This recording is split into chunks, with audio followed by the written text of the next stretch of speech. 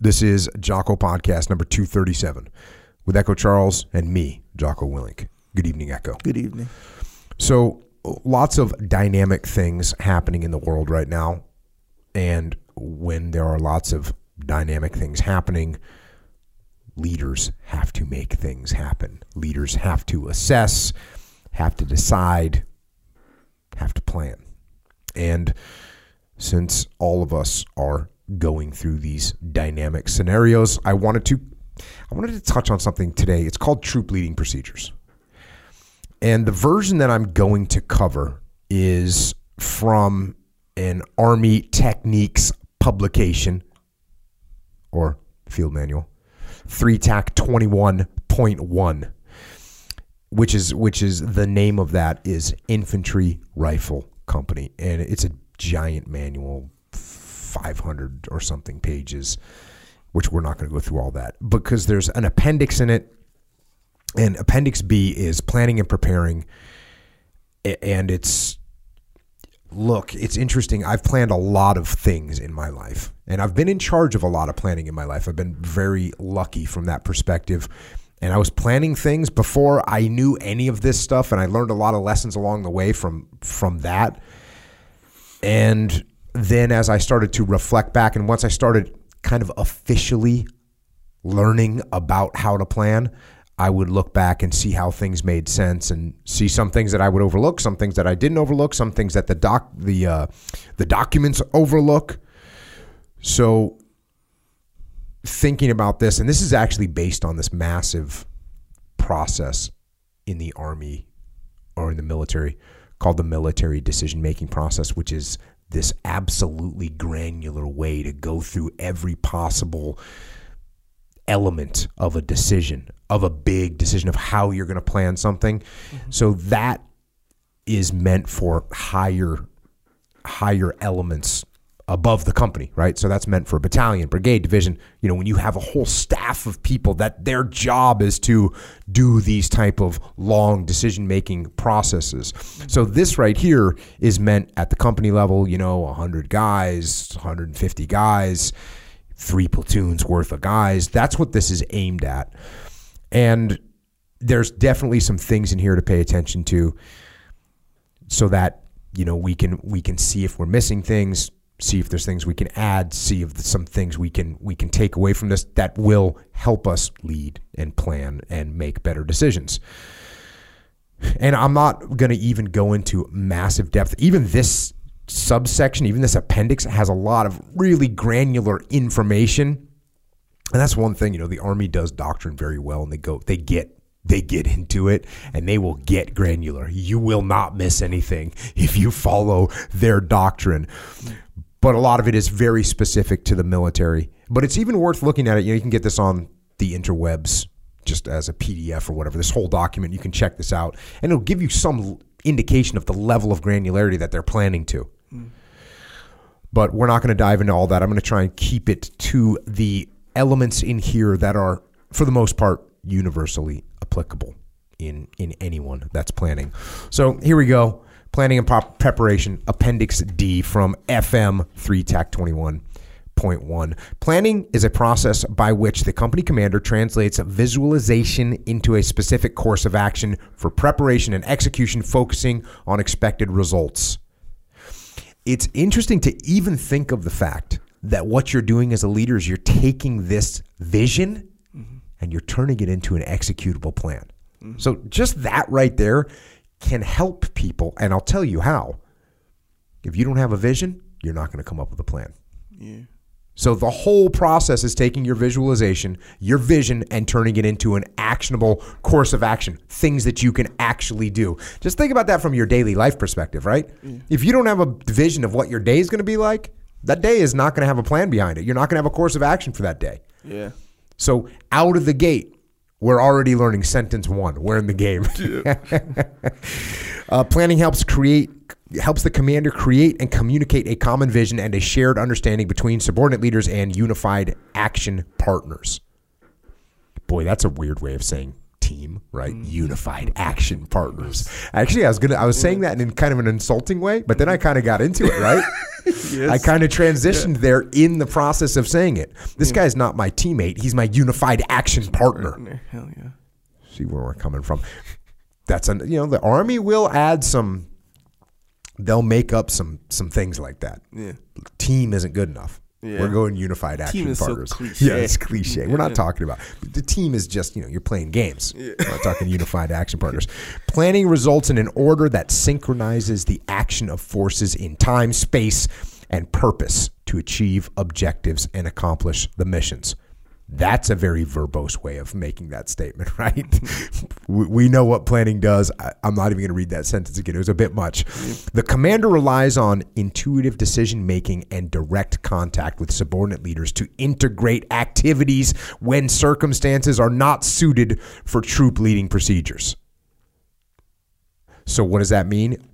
At a certain point, you're not doing all this detailed planning. You're relying on your relationship, your intuitiveness, and understanding and communicating with the subordinate leaders. So you don't get to do this all the time. That's understood. I'm going to talk about 3 different types of planning: parallel planning, collaborative planning, and distributed planning. Parallel planning allows each echelon to make maximum use of the time available. And the way it does that is that, let's say I was the boss and you were the subordinate, and I said, hey, Echo, we're going to go film something in Texas. Mm-hmm. That's all you need to know, and you're going to start coming up with a plan. You don't just wait for me to say, hey, we're going to Dallas, we're going to film this, we're going to be there for this many days. You go, okay, we're going to Texas. I know that. Start coming up with a plan. I'm going to need batteries. Yeah. I'm going to need SD cards. Sure, SD cards. See, I'm kind of doing your job for you over here.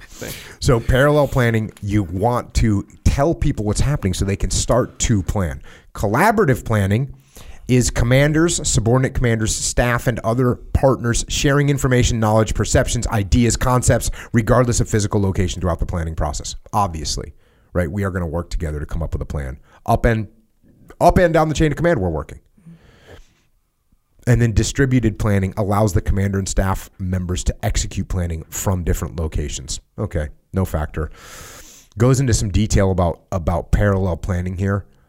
2 or more echelons planning for the same operation, sharing information sequentially through warning orders and higher headquarters prior to higher headquarters publishing their operation plan or their op order. That's what I just said. You're not waiting until I give you the full detailed timeline of what we're doing in Texas to go film this video. I'm just telling you we're going to Texas, and you're kind of going to start thinking of how you're going to get it done. You don't need to know much more than that. Parallel planning hinges on a shared understanding of the situation. Pause for a moment.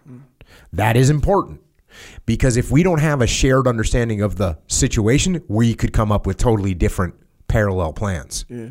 If you think we're going to Texas to film, a podcast, but I know that we're going to film an action sequence, right? You're bringing different equipment. Yes. So I need to give you a shared understanding of the situation. The company commander cannot finalize the company order until the battalion completes their order. So at some point, you have to know everything that I know. At some point, you have to know exactly what it is we're trying to make happen. So that makes sense. Okay, and so look, and I'm skipping through a bunch of stuff here, but I want to jump into the actual troop leading procedures, which it says are a dynamic process used by small unit leaders to analyze a mission, develop a plan, prepare for an operation. Troop leading procedures extend the MDMP conducted at battalion level with its coordinating staff to a company level. So the MDMP is the thing I talked about, military decision-making process. These procedures enable company-level leaders to maximize available planning time while developing effective plans and preparing the company for a mission. Troop leading procedures consist of 8 steps. The troop leading procedure step sequence is not rigid. So you're going to get a sequence of how you're going to plan, but it doesn't stay that way all the time.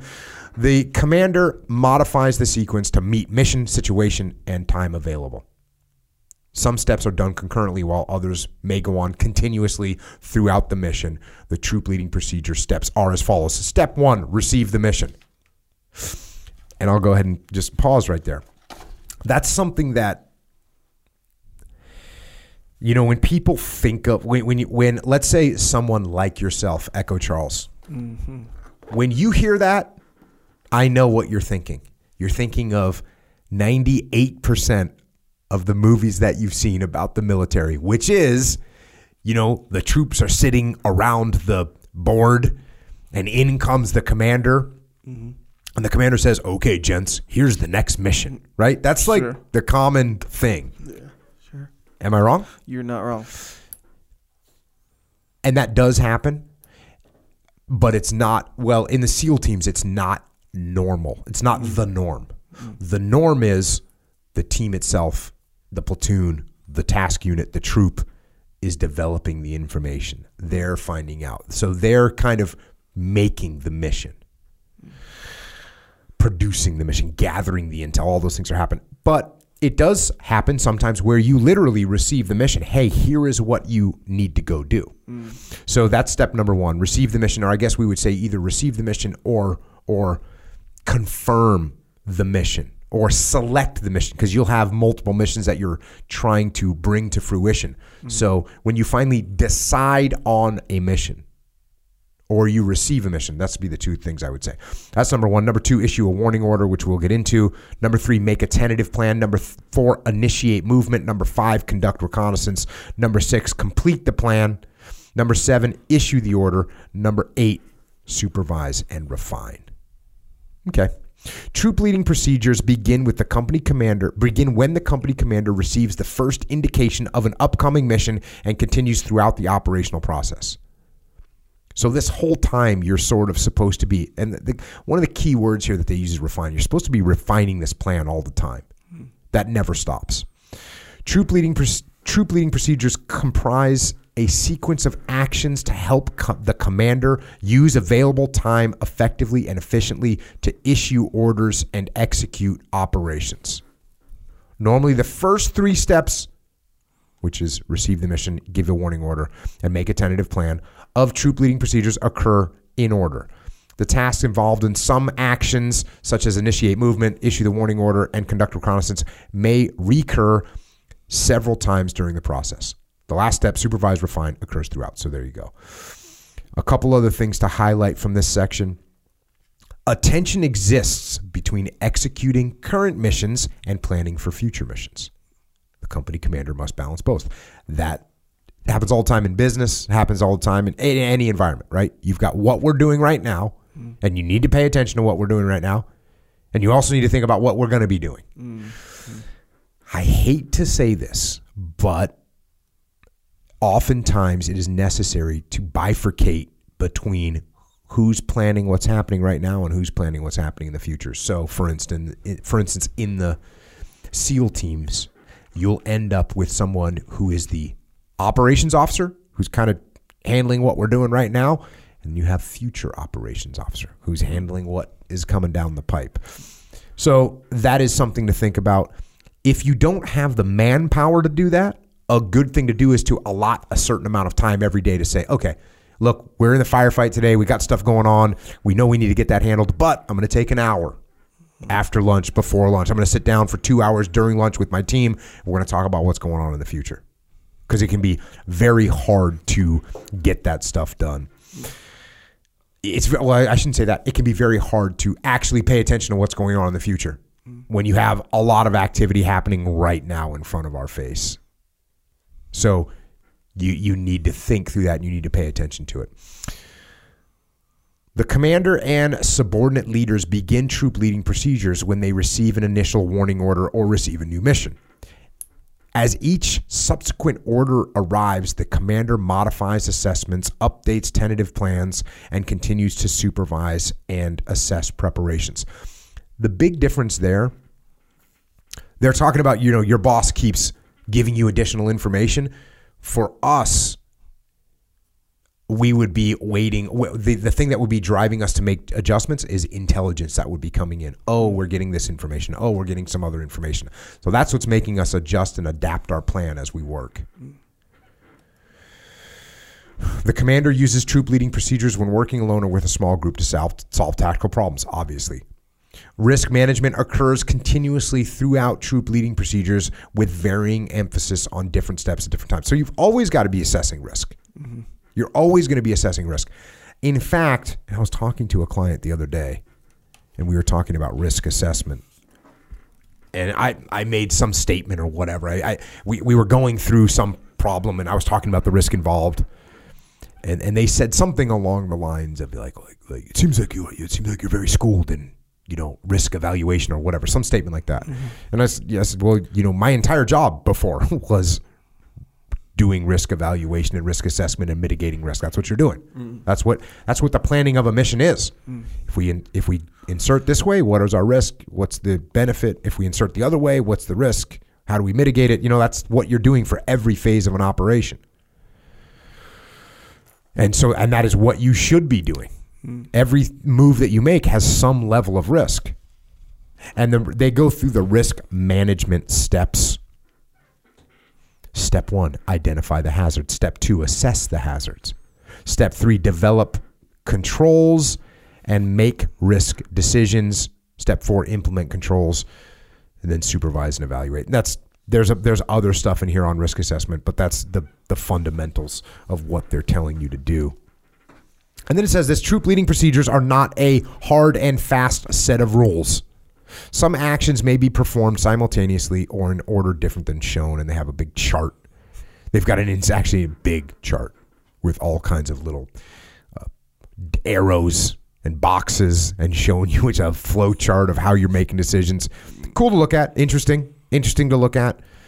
And it's a good thing to look at and sort of maybe overlay the types of decisions that you have to make. And one thing that I'll say that is something to pay attention to is time. Mm-hmm. Time is the hardest. I was talking the other day on EF Online, and I was explaining to people that very seldom do you make a final decision. Right? So I'm talking like this is legit. In life, it's very seldom that you have to make a final decision. Mm-hmm. Like this is it. When you make this decision, that's it. You don't get another chance. Yeah. So for instance, most decisions that you make, you have some kind of opportunity to go back and undo it. Yeah. And even something as extreme as if you have to fire somebody. Yeah. Like let's say you work for me and I decide you're not doing a good job and I fire you. Even that, if I could look back in 2 weeks and contact you and say, hey, listen, I think I made a bad call. Like there's a way out of it, right? And so many decisions are like that. Even a decision as massive as on a personal level, we're going to buy a house. Yeah. Seems like this final decision. Mm-hmm. Actually, you can sell that house. You can get back out of that. Yeah. So there's a lot of decisions that we make that seem like they're final decisions, but they're actually not. Yeah. And the reason that I was talking about this is because if you and I are discussing something, if you and I are negotiating something, chances are it's not the last negotiation we're going to have. If you're pitching me your plan mm-hmm. on how to do something, and I'm fighting back with my plan, chances are we're gonna have another opportunity to go through what plan and how the plan is executed. So for me to think if I agree to your plan, and now I'm like, well, okay, I'm agreeing with Echo's plan. Now my opportunity to influence is totally gone. Yeah. It's not true, actually. Yeah. If I agree to what, Echo, your plan seems pretty good. Let's go with it. Mm-hmm. Well, it's not just we're going to take your plan at that moment and execute it, right? We're going to, let's go through the planning process. We're going to look at how we're actually going to do it, and we can make little adjustments. Yeah. So very often our negotiations are not final. Yeah. And our decisions are not final. I don't know. What's a final decision that you have to make in life, right? There's getting a tattoo. Even that's not final. You can get that thing removed. Yep, I think it hurts a lot, apparently. It hurts a little bit more than the actual tattoo, from what I hear. So, and I think it leaves a scar, right? Yeah, a little bit. Okay. So that's closer to a permanent decision. Yeah. But generally, we're making decisions that are that have and this is actually what I said. I said, when you can, You actually want to make decisions that are open loop. Yeah. Meaning we're not going to make the closed decision if I can avoid it. Yeah. Now, if I have to make it, I make it. But if I can leave an opening on the decision, then I will, because that gives me some room to maneuver and backpedal. And maybe it was the wrong choice and I made it. Yeah, you'd be hard pressed, really, now that you kind of think about it, to find a decision. I mean, of course, the obvious ones, if you're going to kill somebody or something like that, or do something like illegal where it's going to be like, bro, you're going to go to jail for that, or so, that kind of stuff. But yeah, it's like there's always a sort of like you can maneuver your way back into the, a different decision. And what's important about this is if you go into something thinking that you want to maintain the ability to maneuver, then that is a good attitude to have. Yeah.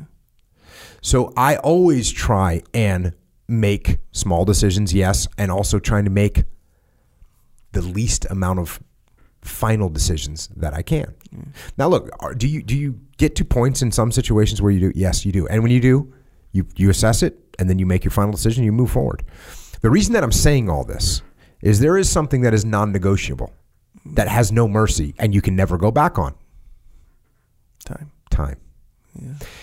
And the way we treat time, sometimes, oddly enough, it's the thing that we act as if it's as if we're going to have more time or we can get that time back. Yeah. We think it's a negotiable thing. Yeah. And the bottom line is it's not.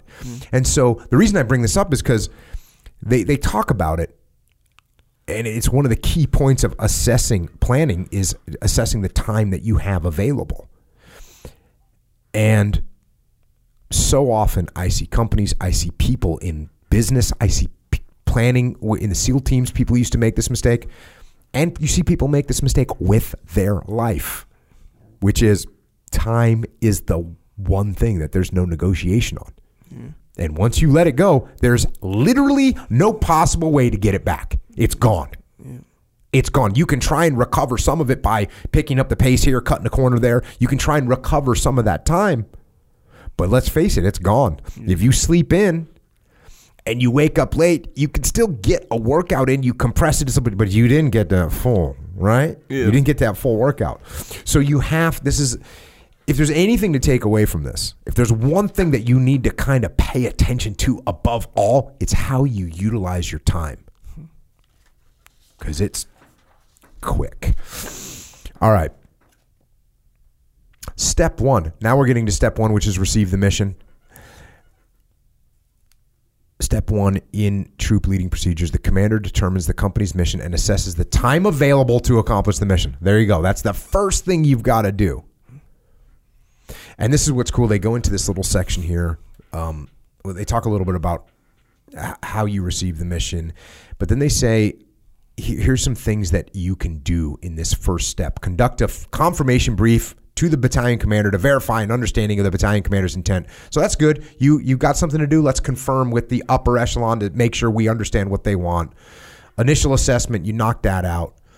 And then it goes into these last 3 bullet points, which all have to do with what I just talked about, which I put a star next to each one of these because I was thinking about this. Conducts an initial planning time analysis to identify critical times in the timeline. 2, analyzes the time the company has available, and 3, prepares an initial timeline. This is so important. I'm going to tell you, you want to know I do this a lot, but one time this is very obvious to me. I did this.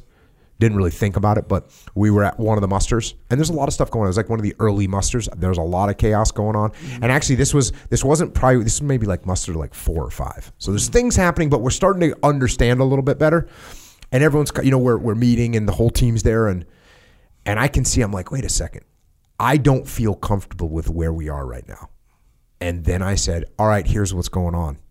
We're going to meet at this time for this. We're going to meet at this time for this. Everyone's got to have their brief done by this, and just put out a timeline. And all of a sudden, everyone's locked into position. Everyone knows what's happening. We know how much time we have. We get it. Yeah.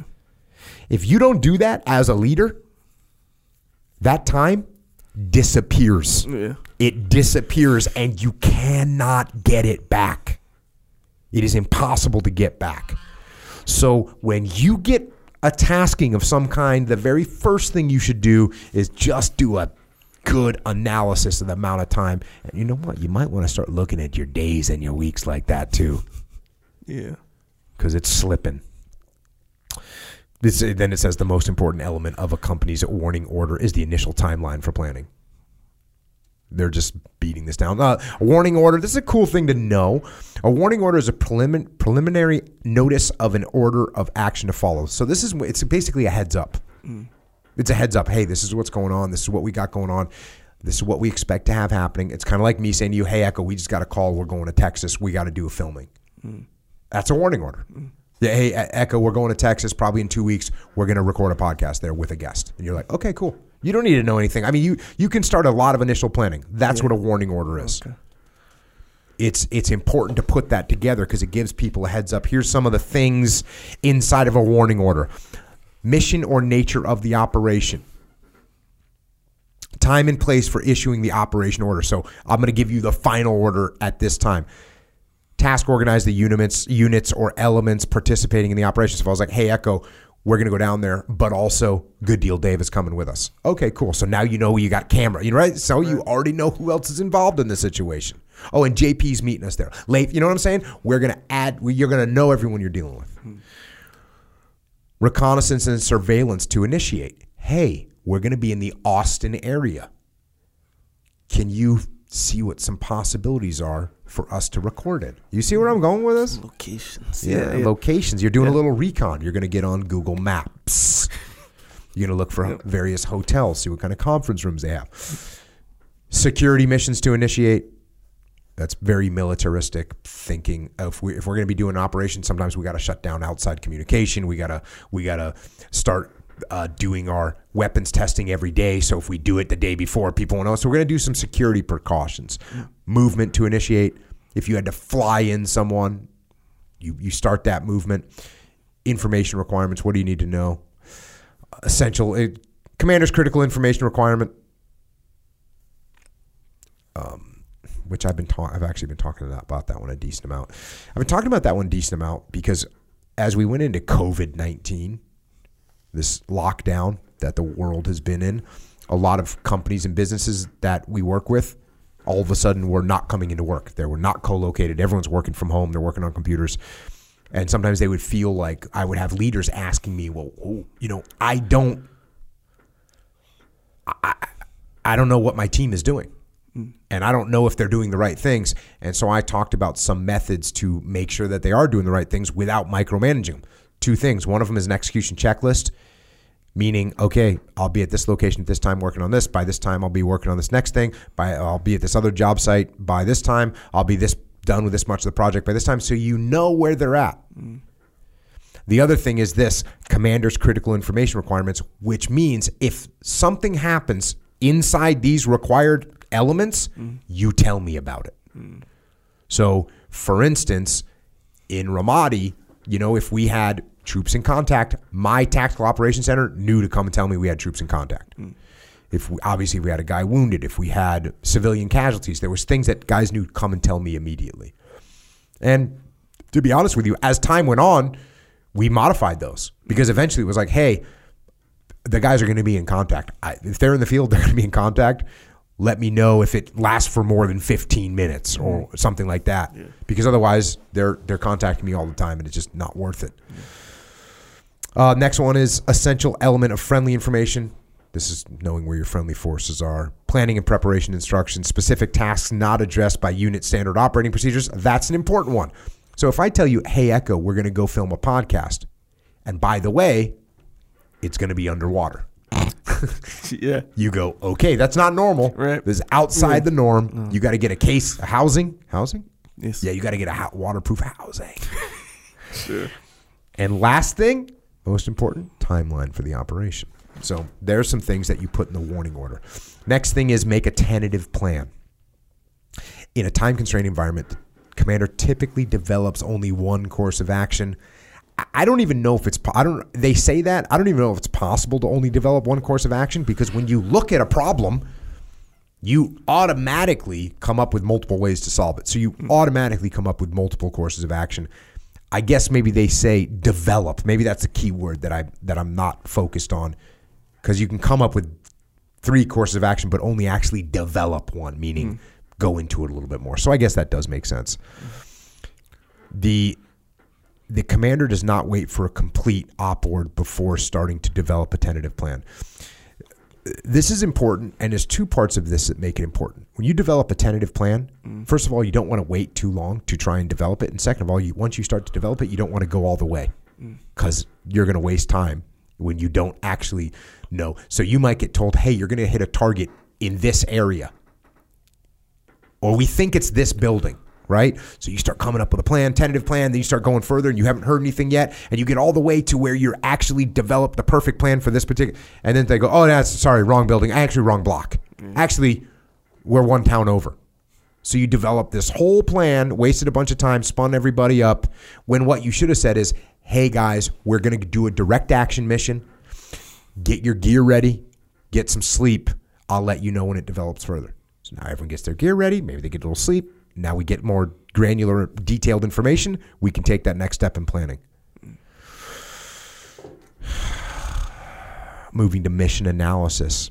The commander conducts mission analysis to develop situational understanding, which is the product of applying analysis and judgment to relative information to determine the relationship among the operational and mission variables to facilitate decision making and to confirm what the company must do to accomplish the mission. That's a big sentence. What does it mean? Situational understanding. You want to know what's happening. You want to know what's happening and figure out what it is you need to do to accomplish the mission. Oh, we're going on a mission, and there is a giant river that we're going to need to get across. Okay, we know we're going to have to do a river crossing. Okay, got it. Oh, there's a cliff that we need to climb. Okay, so now we got to come up with a way to climb a cliff. So you're looking at this situation overall and figuring out what it's going to take to get through that situation. Oh, there's a gate or a fence around. We need to find a way to get over, through, under, around the fence. Okay, so you're figuring out what you're going to need to make this happen and accomplish the mission. That's the mission analysis. Mission analysis answers 4 questions that become inputs to developing a course of action. These questions are, what is the company's mission? What is the current situation? How does the company accomplish the mission? And what are the risks? Analyzing the mission variables is a continuous process. The commander constantly receives information from the time the planning begins through execution. What is the company's mission? What is the current situation? How does the company accomplish the mission? And what are the risks? Those are the questions you're asking yourself to figure out a course of action. And this is where it might seem like those are real obvious. In fact, let me rephrase that. Those seem real obvious. And yet, I will work with companies all the time and see them in the planning process for something, and I'll say something like, well, what is it you're trying to actually do? And they will have lost their mission in the planning. Yeah. Right? They will have lost the mission in the planning. And I forget where we were talking about this, but it's the same thing of thinking that the way we get to the target is the mission. It's not. No. The way you get the target is not the mission. The way that you execute the mission is not the mission. There's a big difference. Yeah. And so sometimes people get caught up in the way they're doing something, not what they're actually supposed to be doing, or even more important, why they're doing it. Yeah. Actually, the whole thing kind of seems obvious. The whole thing seems a lot of this seems totally obvious. And the reason that it's important to go through it is it doesn't seem obvious when you're in it. Yeah. Yeah. When you're in it, you miss things and you don't pay attention to things. And that's what you have to be careful of. And you have to be careful regardless of how experienced you are, because when you're experienced, you get experienced in a certain category, in a certain rut. I'll call it a rut, even though it's not necessarily bad, but it's a good word to use. You know, if every jiu-jitsu tournament that you go in, you got great takedowns, you get the takedowns and you pass guard and that's how you win. Mm-hmm. That's great. And you can get used to that. And when you're preparing for a tournament, you'll be like, yep, I'm going to work my guard pass, I'm going to work my takedowns. And we all know that there's going to be someone that's got better takedowns than you. Next thing you know, you're on the bottom and you're not winning because you didn't prepare for that. You didn't think about that. Yeah. Yeah, and a lot of it seems like almost like a reminder for organization. So you know, like some people, some of us, people will give us a suggestion to be more organized in one way or another. Yeah, right? I've been aware of these things. You know, I'm just saying it's possible.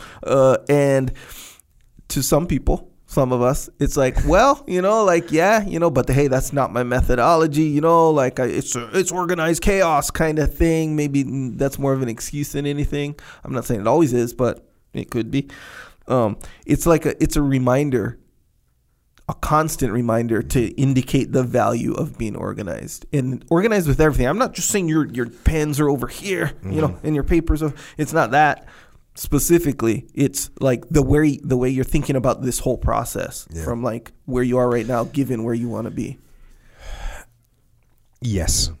And let's face it, when your world is disorganized, your mind is disorganized. Yeah. And what it takes, something like this, you're actually making an excellent point. This type of document, this type of process, what it does is it forces you to organize your mind. Yeah, that's what it's doing. Yeah. It's forcing you to organize your mind. And even though your mind may be relatively organized, and even though your world may be relatively organized, there are still things, and that takes me back to like the rut idea. There's still things that when you approach them, you've kind of forgot, or you've done something a certain way, which is within the confines of what we're talking about, but now you're doing something else that requires you to dig and step outside what you have been doing. And if you don't have anything to refer to, you're kind of going out in the wild. Yeah. And you don't want to let your brain go out in the wild. Yeah, and that's a lot of times when distractions come in and like other short-term things come in that you attend to essentially. Yeah, and you know, I'm going to... Okay, so I just said you don't want to let your brain go out there in the wild. And that's actually... I don't actually want to say that. Because you do want to look at a problem and you want to analyze a problem with an open mind. And maybe the answer is wild. Yeah. But we know that discipline equals freedom, right? So if you can't even put a structure around what the mission is and what the problem is and what the assets if you can't put a structure around that, you might as well, all your, quote, wild ideas won't cover all the bases. But if you get a firm grip on what you're actually dealing with, well, then you can have some wild ideas. Yeah, and when you said don't let your brain go to the wild, I didn't get the impression that you meant like stay so rigid to this stuff. It didn't feel like that.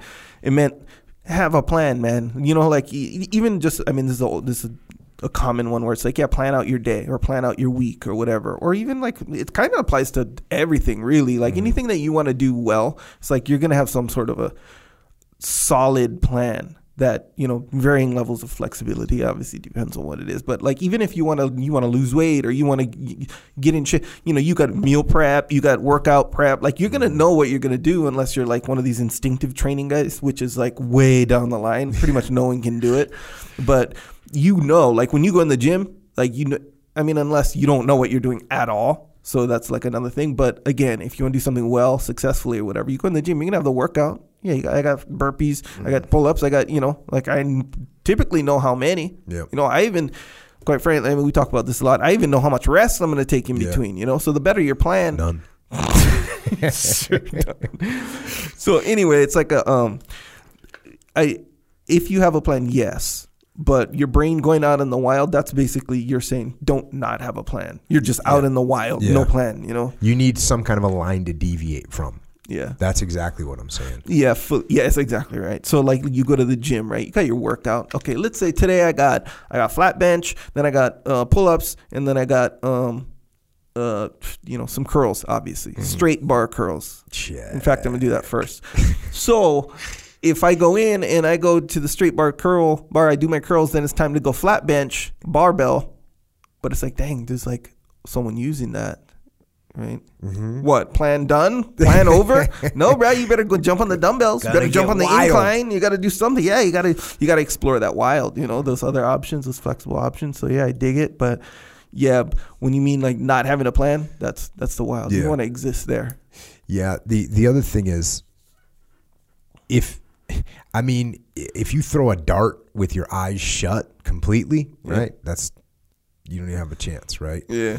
But as long as you like open an eye and you go, okay, cool, I kind of see where we're going here. Boom. Now you can throw something out in the wild and maybe it hits.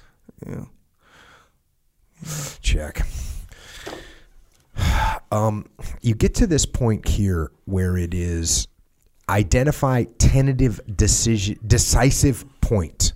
Decisive point's a good word. It's a doctrinal term. Decisive point is where it's like a thing that happens, a point that you reach where now you should win, right? Now you have like a marked advantage over the enemy.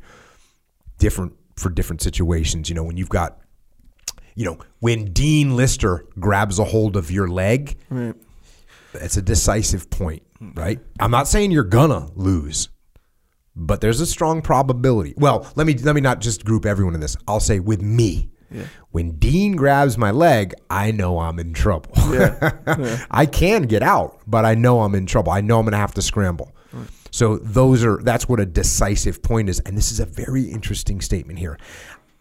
Identifying a tentative decisive point and verifying it during a course of action development is the most important aspect of the troop leading procedure.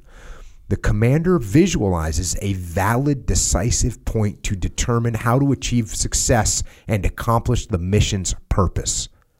The commander develops the entire course of action from the decisive point. Without determining a valid, decisive point, the commander cannot begin to develop an appropriate course of action. So that is a bold statement. So to be clear on the decisive point, because these kind of both make sense, where, okay, it's not necessarily, okay, this is a decisive point where we determine this mission as successful. It's not that. It's not achieving the mission. It's not the mission accomplishment. Oh, okay. It's we just got to a point where now we should win. Yeah, like now that, we should effort, accomplish. Yeah. If you look at a striker versus a grappler, what's the decisive point in that match? Yeah, when you go to the ground. Yeah, the decisive point for the grappler is when he gets the takedown. The decisive point for the striker is like round 2.5, and he's stuffed 4 takedowns, and the 5th takedown attempt just gets brushed off like it's nothing. Yeah. And all of a sudden, and now you see the grappler breathing hard. Yeah, now the strikers can start upping the strikes and start teeing off a little bit and start throwing kicks. So at that point, and I've had those discussions with fighters before, like, okay, like you're not throwing any kicks in the first round. You're not gonna put any real weight behind your punches in the first round. Second round, I'll tell you. Once you've sloughed off or stuffed 3 or 4 takedowns in the first round, 2 takedowns in the second round, decisive point just got reached. Now you can start throwing bombs. Same thing with a grappler. Mm-hmm. So those are the decisive points in a fight. Gotcha. You didn't necessarily win just because that happened, but that's what you're setting up for. So now when we go into the planning, we think about that decisive point. It's obvious, okay, we got the guy to the ground. Now we're good. Yeah. That's what we plan around. How do we do that? How do we make that happen?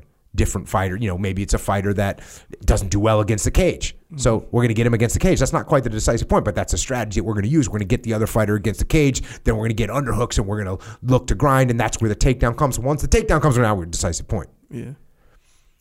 So that's what it means, but it's very interesting that the planning that they're talking about is directed and related to that decisive point, not even to this getting the mission done. Right. It's that decisive point. Hey, once we get control of the external parts of this building and we get it locked down, we know what's going to happen. I used to play this game called Zanuck on the original Nintendo. Mm-hmm. Nintendo Entertainment System. You're probably familiar with that. You remember that one, right? The old school, the cross. It's not a joystick. Yeah.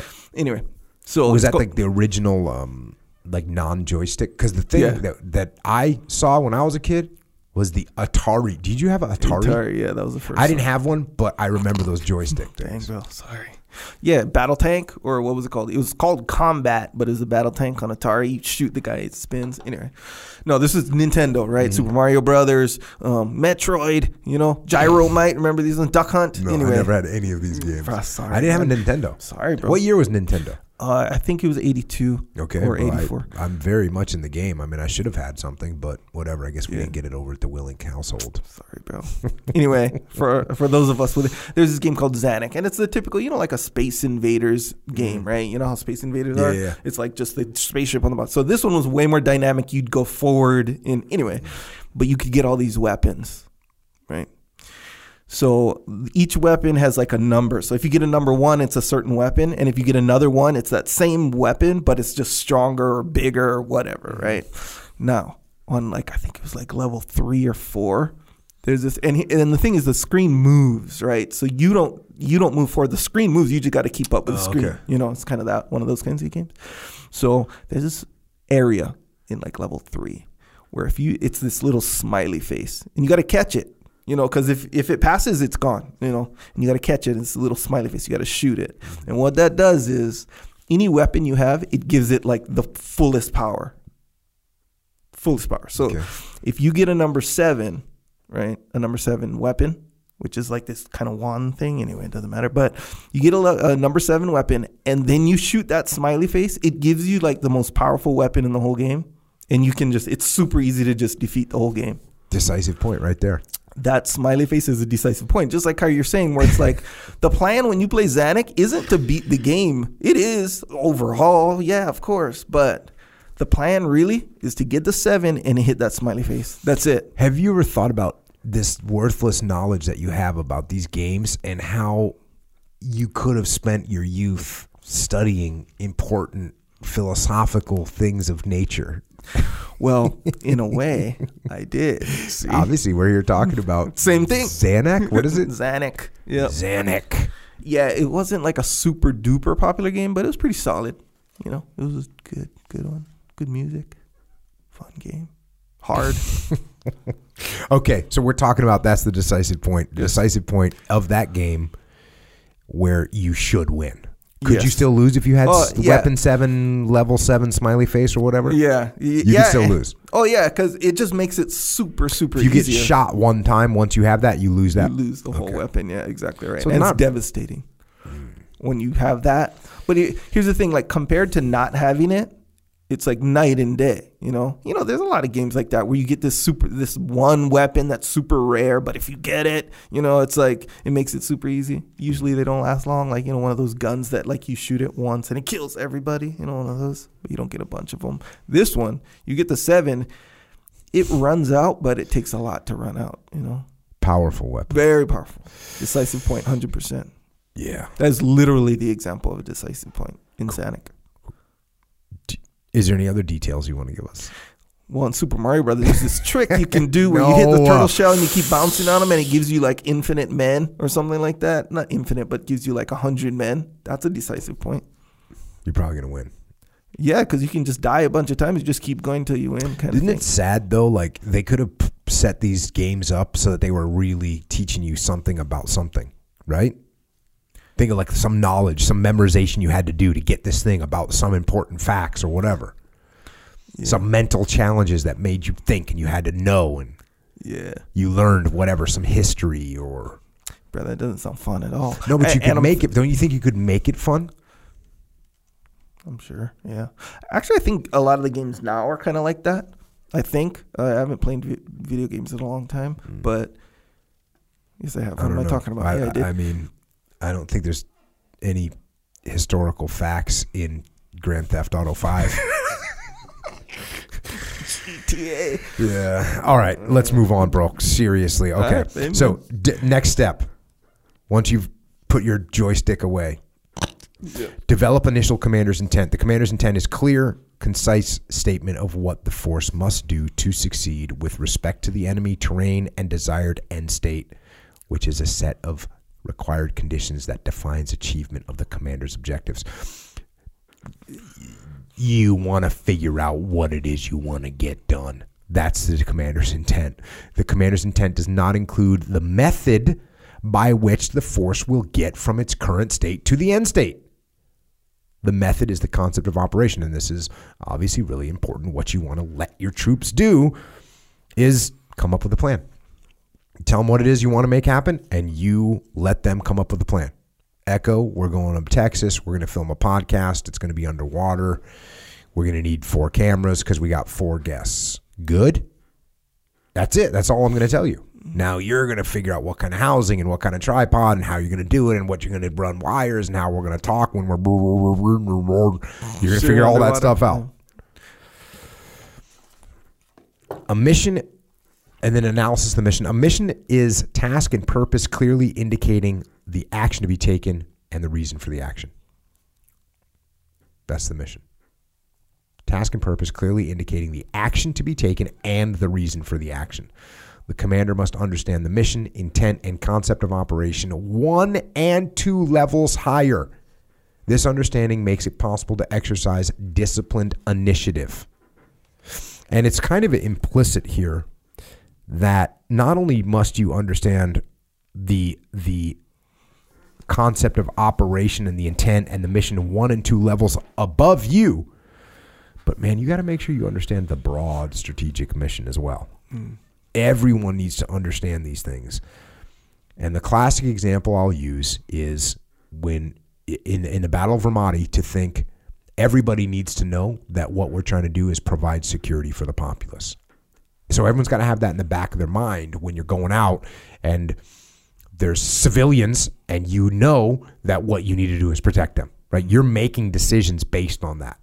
Protecting the infrastructure. Like these are things that you need to understand. Even though that might not fall into your commander's intent or his commander's intent or even his commander's intent.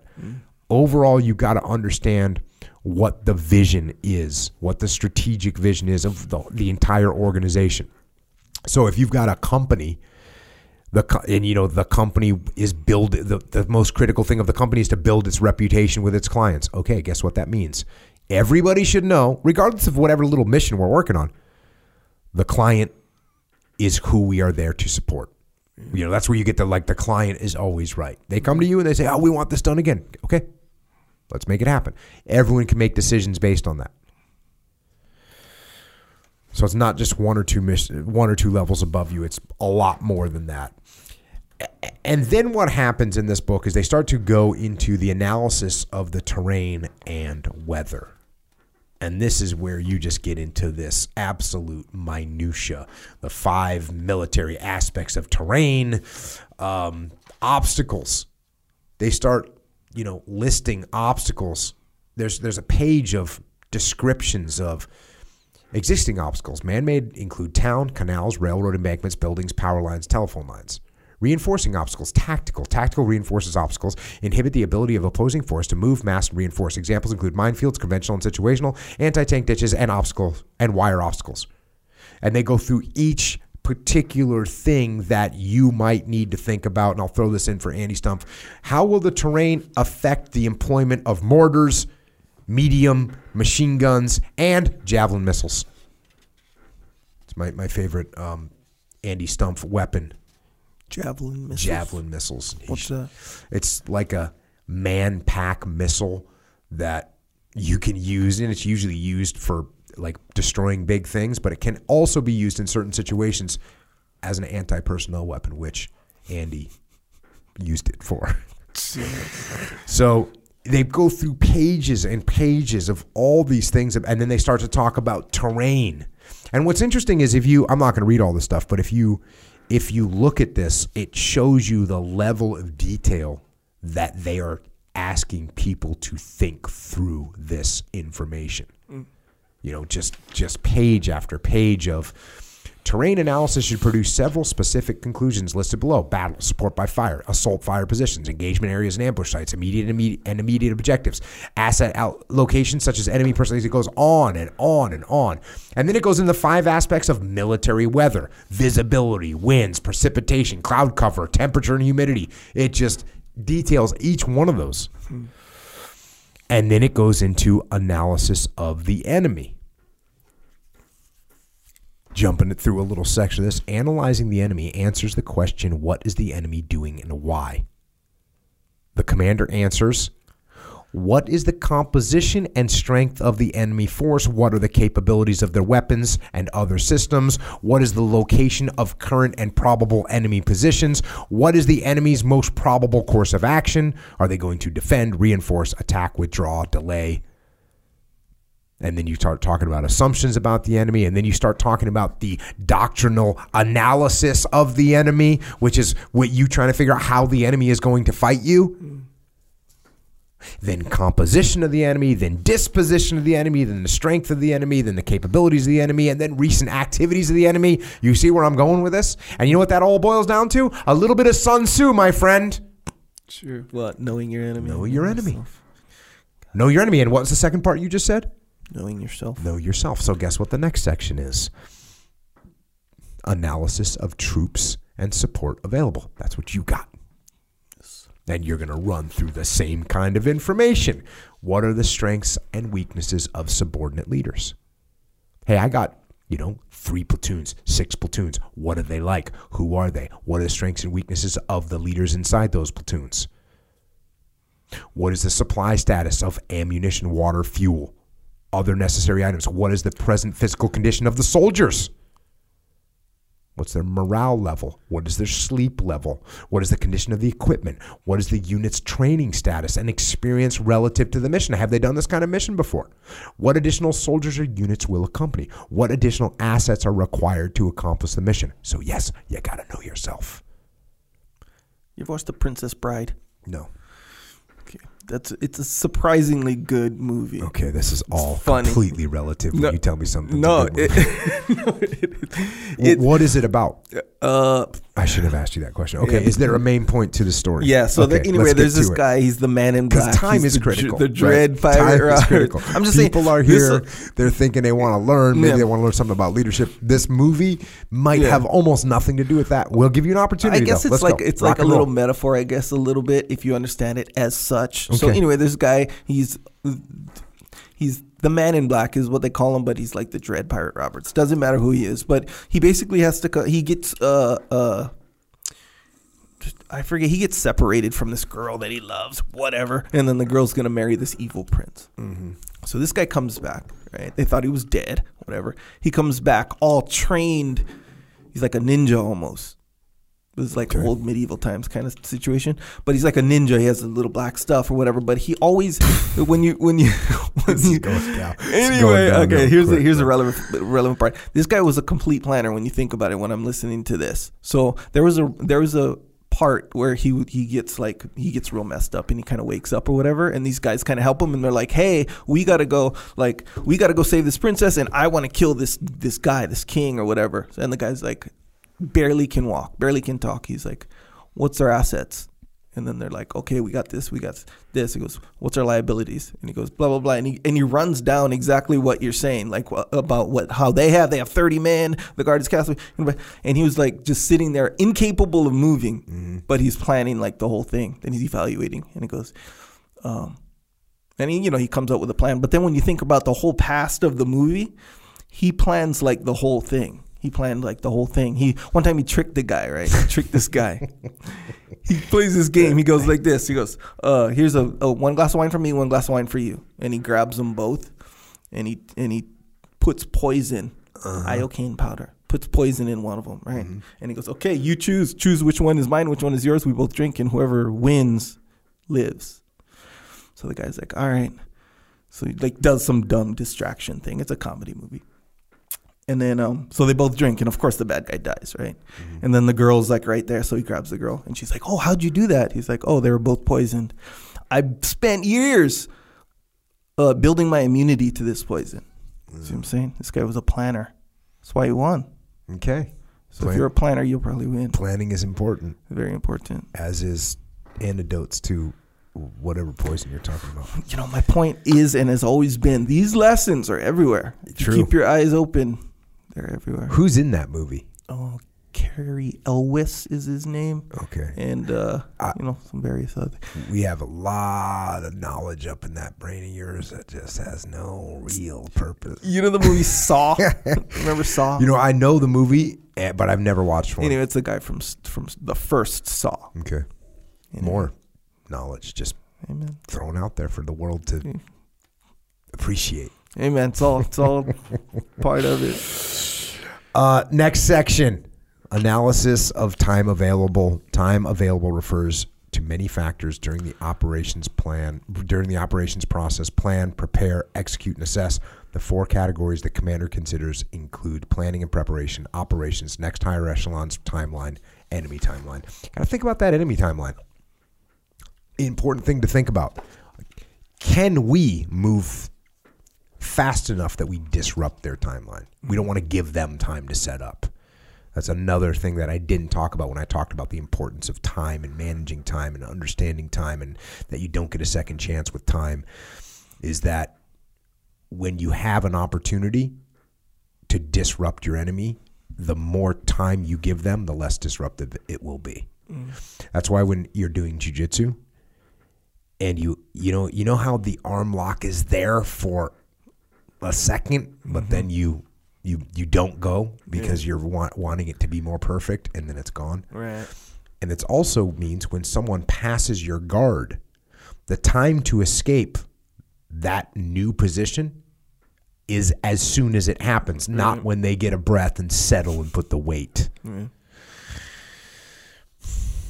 Next section, analysis of civil considerations. Civil considerations include the influences of man-made infrastructure, civilian institutions and attitudes, activities of civilian leaders, populations, and organizations within an area of operations with regard to the conduct of military operations.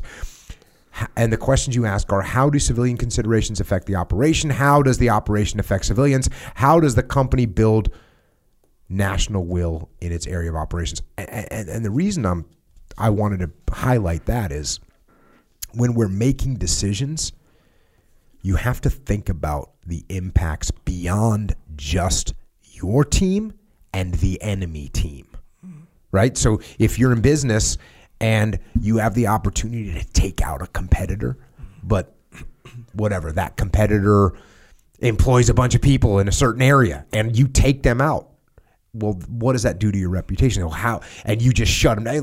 That's the kind of thing you need to think about. Think about the other effects to, for lack of a better word, the civilian population. And it's something in the military you get trained very specifically to consider all the time. That's why I wanted to bring it up. Some of the things that they point out inside of the civilian considerations: ethnic dynamics, organizations of influence, patterns, leaders and influencers, which I know you're one of those, right? An influencer.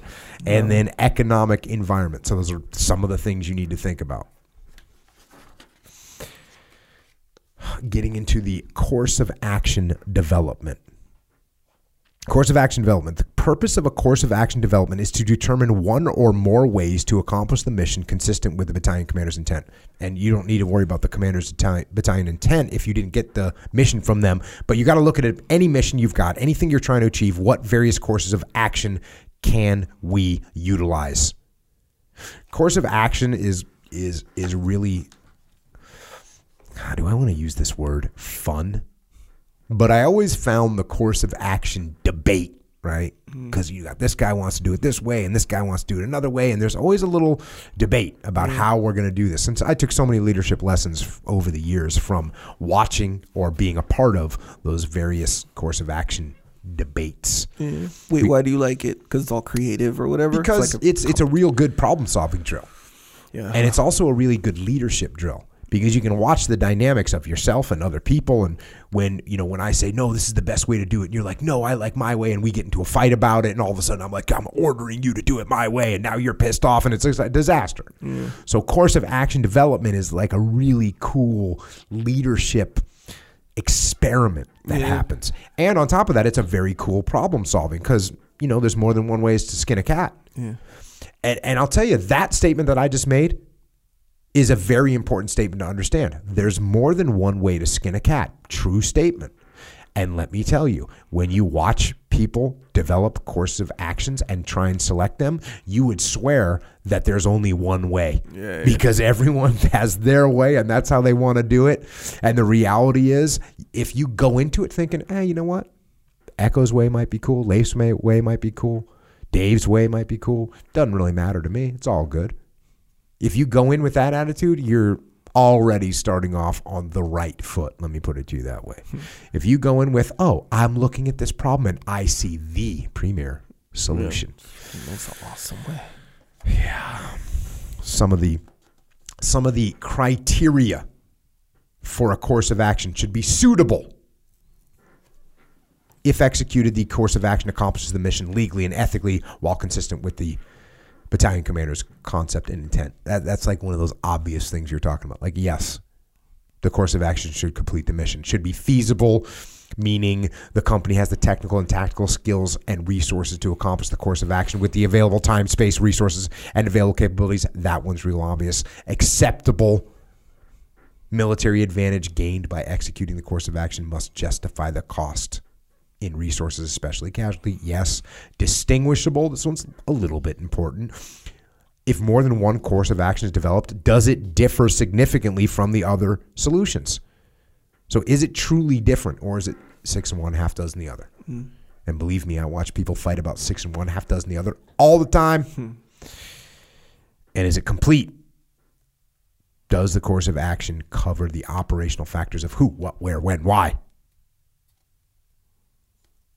So those are the things you're looking at. And I think, as you pointed out earlier, those are some of the things that are just, for lack of a better word, kind of obvious, and yet worth reviewing, worth keeping in your back pocket, worth teaching to your subordinates. Might be real obvious to you, but your subordinates might not see that as super obvious. Analysis of course of action begins with friendly and enemy course of action. And this is where they start talking about using a war game. And they say wargaming is the process of determining what if factors of the overall operations. The object is to determine what can go wrong and what decision the commander likely will have to make as a result. So this is wargaming, which is saying, hey, what if this happens? What if that happens? And you have to look at your course of actions and you have to try and poke holes in them. That's why it's good not to have yes men on your team, because if you come up with a plan, you got a bunch of yes men, they're just like, sounds great, boss. When what you really want them to do is get out daggers and try and stab that plan and poke holes in it. That's what you want. The best way for the commander to war game is to start at the company's current location and go through the mission from start to finish, or start at a critical point such as the objective or engagement area. So you'll break the thing down phase by phase and say, okay, what could go wrong here? What could go wrong here? What could go wrong here? And you know what you do? You challenge your team. You say, look, I think my plan is perfect. Who thinks they could poke a hole in this plan? Right? Give them a little incentive to try and poke holes, because otherwise they're going to go easy on you, and you do not want that. Goes on to course of action comparison and selection. If the commander has developed more than one course of action, the commander must compare them by weighing specific advantages, disadvantages, strengths, and weaknesses of each as noted during the war game. These attributes may pertain to the accomplishment of the company's purpose, the use of the terrain, the destruction of the enemy, or other aspect of the operation the commander believes to be important. Very straightforward, very obvious. You take your two.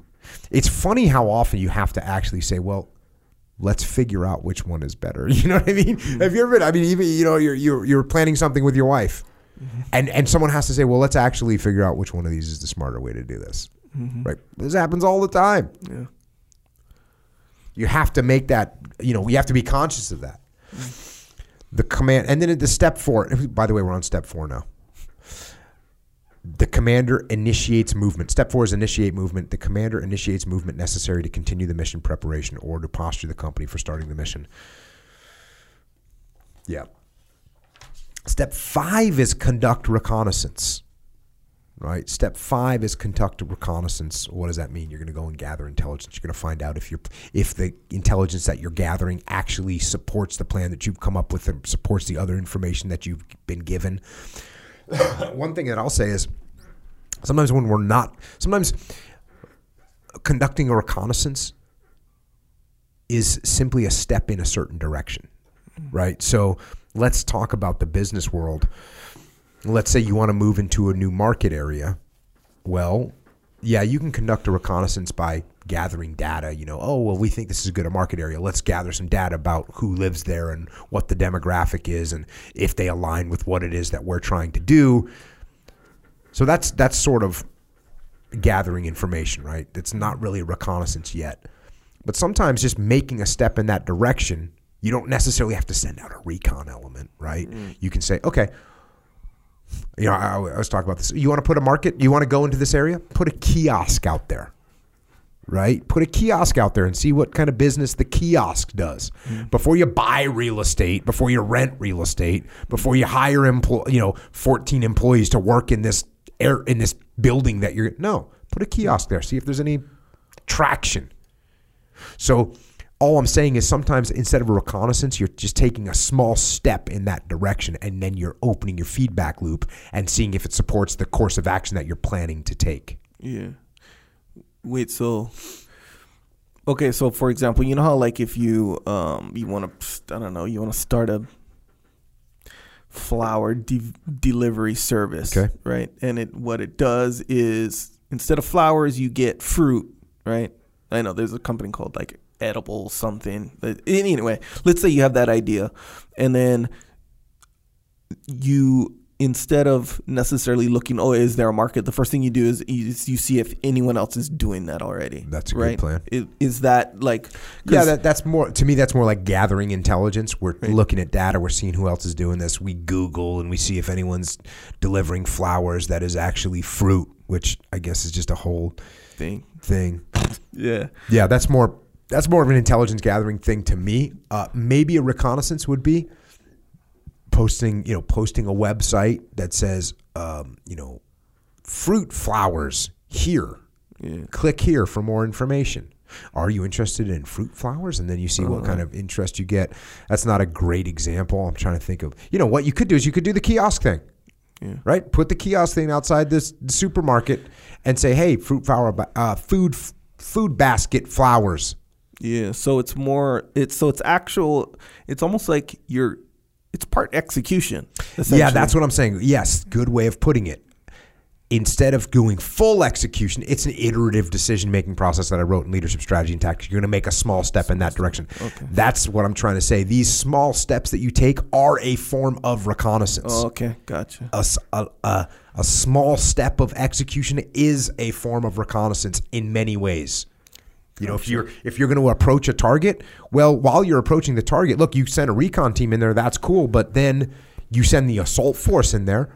Well, that's you're gathering information. You're not necessarily going to 100% execute just because you got on the ground. Yeah. You're going to move forward and go, okay, we're doing a better assessment. Oh, we're seeing what kind of reaction we're getting. We're seeing if the village's lights are still off so that our target building isn't disturbed. All that is actually happening. It's part of the process. It is a reconnaissance, even though it's part of execution. Yeah.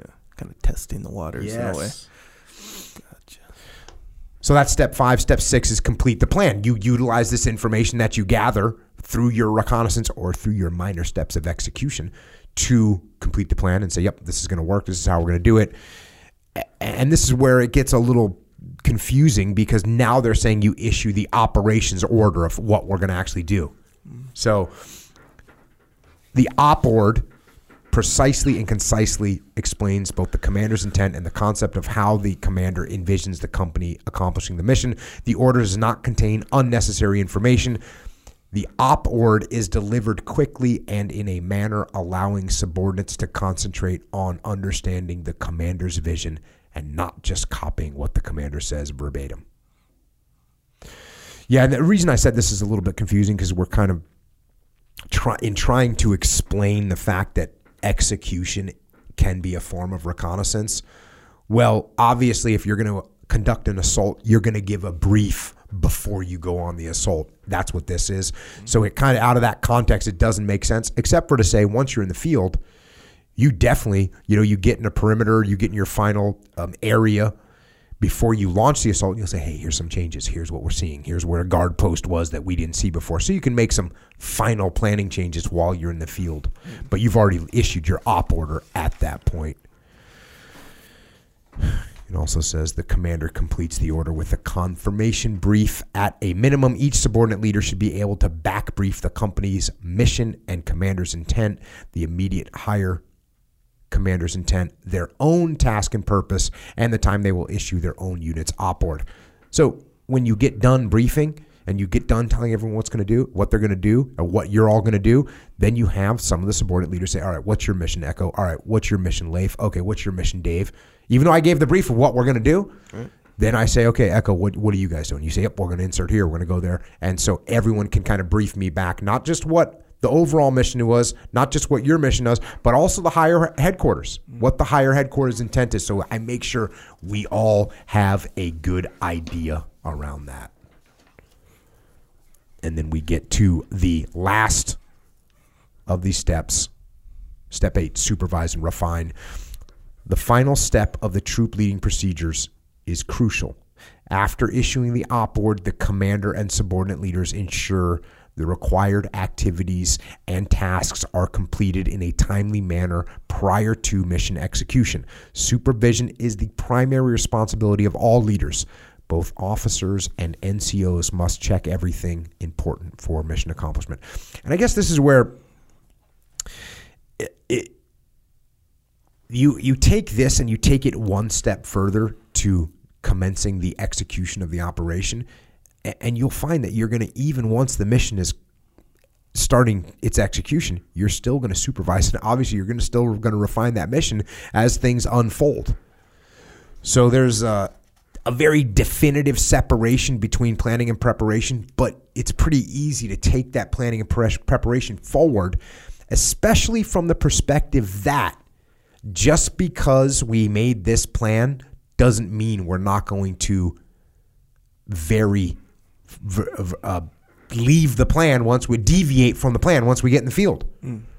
So it's very important to understand that just because you've launched doesn't mean you've stopped refining the plan.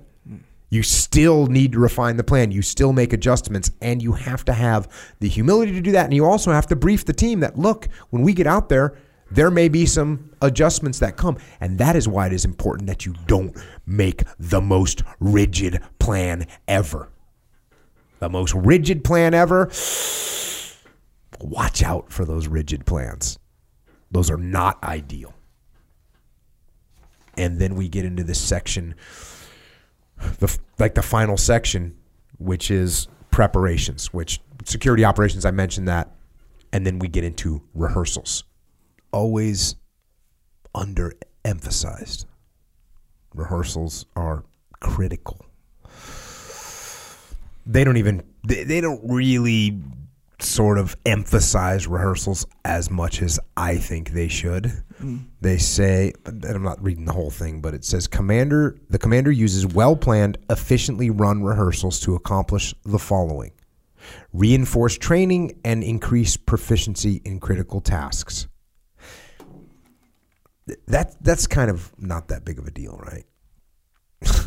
Wow. Reveal weaknesses or problems in the plan, leading to more refinement of the plan or development of additional branch plans. Okay. That is a big deal. That's actually a huge deal. And they just say, like, it's number 2, right? Reveal some weaknesses. No, man. This is it, dude. This is where you figure out whether your plan is good or not by running rehearsals and seeing what happens. Yeah. And this is where you refine it. Next is integrate the actions of subordinate elements. They're saying that like that's no big deal. Picture anything that you do in your life and you're practicing it, and then someone else that you don't know shows up to get in the game. Yeah. That's not easy. Yeah. There's stuff that needs to get sorted out. And they're just saying like, oh, you're just going to integrate that. As if there's any other way to do this efficiently. There isn't. You got to rehearse. You got to have people walk through how we're going to do this.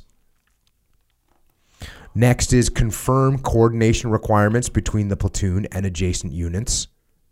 Again, we're just throwing it out there. We're just confirming. There's some things you didn't even know existed until you did the rehearsal. Yeah. It's not just confirmation. There's actual things you won't even figure out. Next is improve each soldier's understanding of the concept of operation, the direct fire plan, anticipated contingencies, and possible actions and reactions for various situations that may arise during the operation. This is hilarious to me because it says improve each soldier's understanding.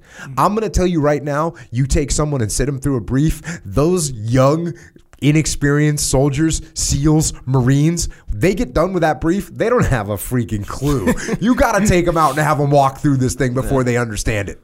Makes sense. Hell, never mind those junior guys. There's sometimes where I look at the faces of the senior, some lieutenant, and even during the brief, they're briefing it. The platoon chief is briefing it. Sometimes he doesn't even understand exactly what's going to happen until you get out there and rehearse it. Yeah.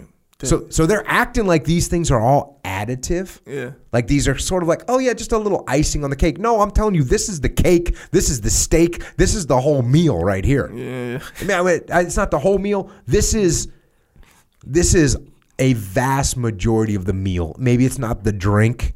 Yeah. But it's just about everything else. Is it the main course? It's absolutely the main course. Yeah, I can see that. And they're making it like it's just a little. Yeah, it almost doesn't, because that's one of those deals where, when you say, oh, rehearsals, that's like, okay, maybe if you're talking about some play or some performance, that you're going to, rehearsals is sort of part of it traditionally. But, even just like walkthroughs, right, when you talk about those or whatever, it's like you don't really realize the value until you physically go through the situation. Then you're like, oh damn, this is night and day. Because just like how you're saying, like your junior officers or whoever, when they're like, yeah, I got it, the brief, I got it, all good. Then when you go out there, the first walkthrough, when it's like, oh wait bro, we don't got it, we got to work on this thing. I was talking on EF Online the other day, and I was explaining, I had done a whole thing. As a matter of fact, I'd done a whole thing about narcissism. And how narcissism, like we all know that's bad, but if you read the traits of being a narcissist, you'll read through them and be like, oh, that one stings a little bit. Oh, that one stings. Oh, I've done that before. Because there's things, it's like it's your ego, right? It's an extreme ego. Yeah. So we all have an ego, and that means that we all have some traits of a narcissist. And when you read those traits and you start paying attention to them, you're like, okay, it's another tool to assess your own ego. Yeah. You want to know a trait? And this was because, I read about narcissism for whatever reason. I mean, that's why, but I do. So I even know the methods to deal with narcissism as well. There's like a psychological protocol. Yeah, and that's the thing. I actually had to break it down because I started getting asked questions. And I said, listen, I'm not talking about a technically assessed, like this person is an actual full-on narcissist, right? There's a different methodology that you have to. I'm talking about just, hey, you're kind of normal, run-of-the-mill, big ego person that, we're in charge, and you need to listen to me. Yeah. And so that's it. So that's the kind of narcissist I was talking about. But what are you talking about? Yeah, the real deal one. Yeah. The, like, clinically diagnosed narcissist person. I don't know if that's an actual thing or not, but like a real narcissist. Anyway, so one of the telltale signs, and it's not in the list of traits. It's more like on like, okay, so there's ways to deal with narcissism, right? And there's ways not to deal with it. So and I'm not going to go deep into that part of it, but one of the ways not to deal with it is to tell them, hey, you're a narcissist. Because a real narcissist has an element of pride with their narcissism. So they'll be like, well, yeah, because a real narcissist literally can't see why like they're not correct in the way they're thinking about themselves. So disturbing. It's like they for real think that everyone else sees the same thing as they do. It's like it's literally that's what they think. So when you tell if you were a narcissist and I was like, hey, Echo, you're such a narcissist, your reaction would be... regardless of what I'd say and how I'd behave on the inside, I would feel like, well, fuck yeah, because I'm dope. Like I'm just seeing the truth really about myself. Like, and I know you guys see it too. No matter what, you guys are just hating or whatever. That's what I would feel about it. I wouldn't feel embarrassed. Kind of like they're jealous. Yeah, you know. Oh, that's so sketchy. And as far as like the differentiator is like a normal person, if someone's like, hey, like you're kind of a narcissist, so a normal person would be like, oh, like don't call me that. Like I'm not a narcissist. On the inside, they'd feel that, regardless of how they'd behave. A real narcissist is like, of course. Yeah. I mean, yeah, like, you're jealous. Of course I am, because look, I'm better than you. Yeah, because exactly right. So it's like of course, they don't care about the language, you know, because you call narcissist, big ego. You think you're better than everyone. You can say all those things. They all mean the same thing to a narcissist. It means like, well, yeah, I think that because that's true. Like everyone knows that kind of a feeling on the inside, you know, regardless of what they say or do. Yeah. So anyway, again, that's like how not to deal with a narcissist. You know how like if I were to be like, hey, Jocko, you're freaking you give up too easy or something like that, right? Sometimes that helps people when you're like, hey, you just give up too easy. Or you're kind of like, you're just being weak-minded or whatever. Like, sure, their ego will be like, screw you, but they might go home and think about it and be like, because I don't want to be weak-minded. I don't want to give up too early, you know? But a narcissist, it's the same thing. It's like, hey, you're a narcissist. You shouldn't be narcissistic like this kind of thing, right? It's essentially trying to help them. But the thing is, it like adds fuel to the fire. You see what I'm saying? So you literally can't deal with a narcissist like that. So how do you deal with it? Well, there's all kinds of techniques. Give me like one positive technique. Or one actual technique. It's called gray rocking. What does that mean? So gray rocking is kind of like, it's basically letting all their techniques just fall and not get a reaction from you. Why is it called gray rocking? Because I'm like super forgettable, super like, you don't get, so a narcissist basically gets their power from your response. So if you don't give them a positive or negative response, you just you're like, normal face. Cool, normal face all day. Yeah, but not even overdoing that. You kind of give them like an appropriate response, and then that's sort of it, you know? So it's called gray rocking. There's all these weird techniques and names. Yeah. I like that. It's surprising. It works very well too, by the way.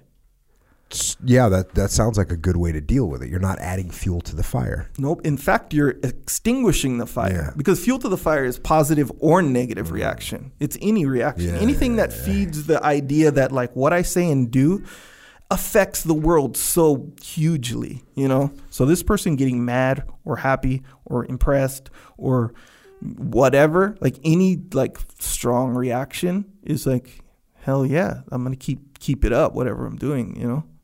Track. The reason I was talking about narcissists, well, the reason that we're talking about it, because I was explaining that I talked about it on EF Online, and then I went back and talked about the next session. We talked about narcissism and ego's too big, but we seldom talk about, you know, lack of confidence. And the reason that I lean towards talking about staying humble and checking your ego, the reason that I lean towards that is because that's the majority of the time, that's the problem. Why? Because I'm talking to leaders. And how did leaders end up in leadership positions? Because they had confidence. And so the tendency is that confidence is going to grow out of control. It's not a tendency that someone gets to a leadership position through confidence and then all of a sudden it falls apart. That can happen. It does happen. You can also get young leaders that are getting put into a leadership position that lack confidence. So sometimes you do have people, their confidence gets hurt, their confidence doesn't exist, and you have to improve their confidence. So I was talking about various things where you want to improve the confidence of yourself or the confidence of your subordinates. And one of the things that I talked about, like let's say you have a subordinate that has to present and they're not good at presenting. They blew another gig where they were supposed to be presenting to a client and they messed it up and now their confidence is shot. They're worried about talking. But so you got a job of getting them trained up. So one of the things I talked about, this is going back to rehearsals, which is where we got there in the first place, is, you know, I said, you make them rehearse, you know, do your presentation to me, Echo. And then what I say is, hey, Echo, now you're going to do your presentation and I'm going to, you know, make something go wrong. Whether it's, I turn off your presentation, right? You got slides up there. I just turn it off and you just react to it. And what you'll do is you'll come up with a standard operating procedure where, you know, the slides go black and you go, oh, looks like I got some technical difficulty. Let me take a second to try and figure this out. Instead of not knowing what to do and it becomes a brain lock situation, And then I'll also make you, mess up a word, mess up the pronunciation of a word. So when you're trying to say flag, instead of saying flag, you say flickle, and you're like, hey, we want to make sure we put up the right flickle. You're going to have to excuse me on that. I don't even know where that word came from, but there it is. I meant to say flag. So you just rehearse what you're going to say when you mess up. And that way, when you mess up, you're ready for it. You're a little more ready for it. So this idea of rehearsals being sort of a additive measure, because I'll tell you what, if you were doing a presentation and I ran you through these drills, you wouldn't just be a little bit better if something went wrong. You would be 10 times better in handling that situation. You've already been there. You've already seen it. Yeah. So rehearsals are something that you as a leader should focus on to such a high level because they are so beneficial, not just as an additive, but in actually bringing together and consolidating the plan inside of people's heads, how they're going to react, what they're going to do during various contingencies. It is a powerful tool. And in the SEAL teams, what we used to say was 1/3 planning, 1/3 preparation, 1/3 rehearsal. The Army has something, what is it? It's like 1/3, 2/3, which is 1/3 of the time planning, and then the other 2/3 are for people to, what do they say? Prepare and prep. Or I guess those are the same things. Sure. But they don't put that as big as an emphasis in that saying as we did, which was 1/3 planning, 1/3 preparation, 1/3 rehearsals. Maybe they mean that inherently, but we actually say it in the SEAL teams. Yeah, that's where because when you think about it, and I sort of realize this when you talk about like training, whether it be police or even fighters and stuff like that, where if you think of high level performance like industries, we'll say the NFL, we'll say, right? Millions of dollars per person, by the way, NBA, whatever. Think about their situation. It's like, how much of their time do they spend actually performing? Very little compared to training. Compared to how much they're training all day, every day, off season, springtime, no matter, the season's 13 games long. Mm-hmm.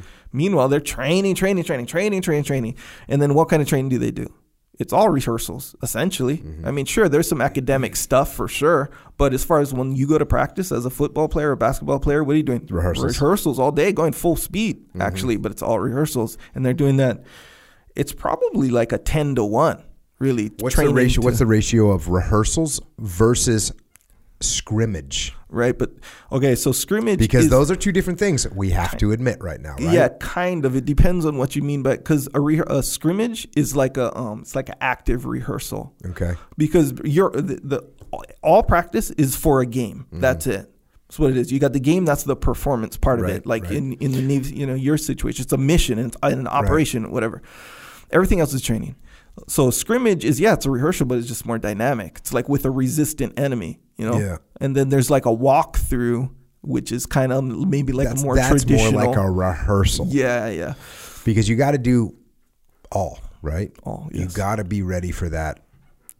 You got to be ready for that real interactive, what'd you say, enemy. You got to be ready for someone that's actually going to give you resistance, just like jiu-jitsu. Yeah. Like you got to learn the move. You got to drill the move. That's a rehearsal. But then you got to do the move in actual situations so that you're ready to use it in a fight. Yeah.